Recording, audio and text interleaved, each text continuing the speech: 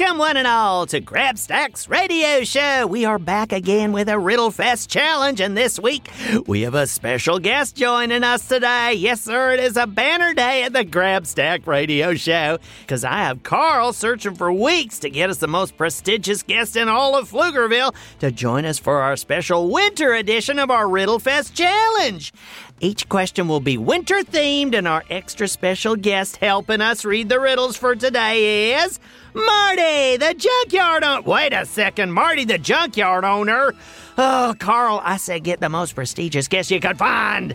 Oh, I see he was the only one who answered our invite. Well, I have some strongly worded letters to write, I will tell you that. Okay, fine.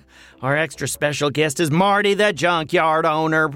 Oh, I suppose he may have some interesting things to say about winter. Oh, I do, believe me. Ah, where'd you come from? I mean, welcome to the show, Marty. It is good to have you back. Oh, thanks for having me. You know, it's kind of nice doing something that isn't standing around in the cold, sorting junk. Truer words have never been spoken. Anyway, are you familiar with how we do our Riddle Fest challenges here on Grabstack's radio show? No, I actually never heard of that part of the show. I'm gonna pretend I didn't hear you say that.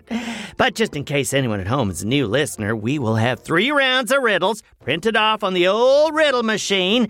Carl, the station manager, will print them off, and then I will read them with the help of Marty, the junkyard owner, and together we will all solve them. Ooh, I smell another 100% riddle solve coming our way. What do you think, Marty? Oh, yeah, I'm great at riddles. Let's do this. Well, actually, that's usually my line, but I do enjoy the enthusiasm.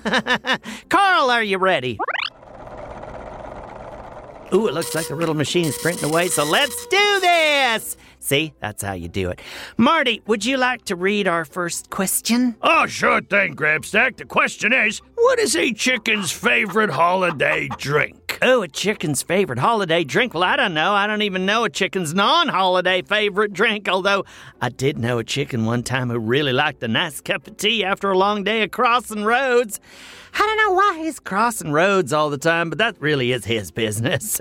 He was a great acquaintance, always drank his tea in silence, and gave me plenty of time to gab away. Oh, how I miss him. Oh, so maybe the answer's tea. No, it's definitely not tea. Okay, fine, I give up. What is a chicken's favorite holiday drink? You really don't know? A chicken's favorite holiday drink is eggnog. Eggnog? Okay, well, I guess that is clever. Did y'all get that at home, solvers? I bet you did. Let's move on to our next question.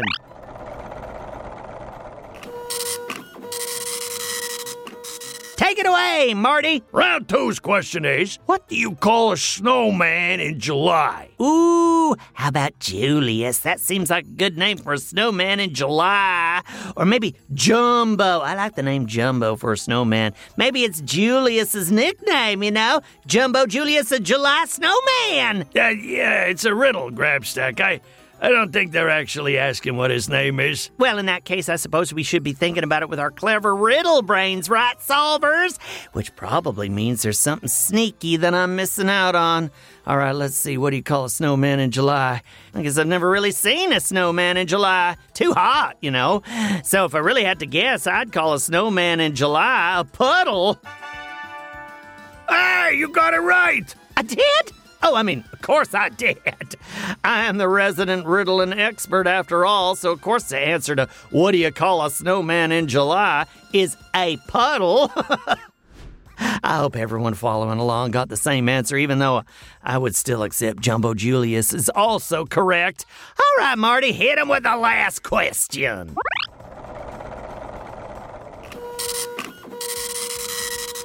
All right, kids. The final question is, what kind of crystals can you throw to the ground but they won't break? And let me give you a hint. Think about a cold, cold winter when you try to guess. Crystals that you throw at the ground but don't break? Well, first of all, who's throwing crystals around all willy-nilly? That seems dangerous and expensive. No, it really isn't. Think about this, Grabstack. You can roll them up into a ball, and then they'll be soft when they hit the ground. Rolling crystals up into a ball. Are you sure you know what you're talking about here? Okay, we're running out of time, so let's hear it. What sort of crystal can you throw to the ground but it won't break? Snow crystals! 'Cause snow is a crystal, you know. Oh, yeah! Oh, I like that one. Let's go throw some snow crystals right now. Snowball fight! Last one to the snowbank has to clean up the junkyard. Well, I don't know about that one. I'm not cleaning any junkyards. But anyway, that's all we have for the day, folks. Thanks for joining us for our winter edition of our Riddle Fest Challenge. And come back Friday for Listener Mailbag. If you got a question about the world of Go Kid Go shows, Pflugerville, or little old me, send it to grabstack@gokidgo.com. You might get your question read live on the show and be famous like me. Have a marvelous day, everybody. Grabstack out. Go, kid, go.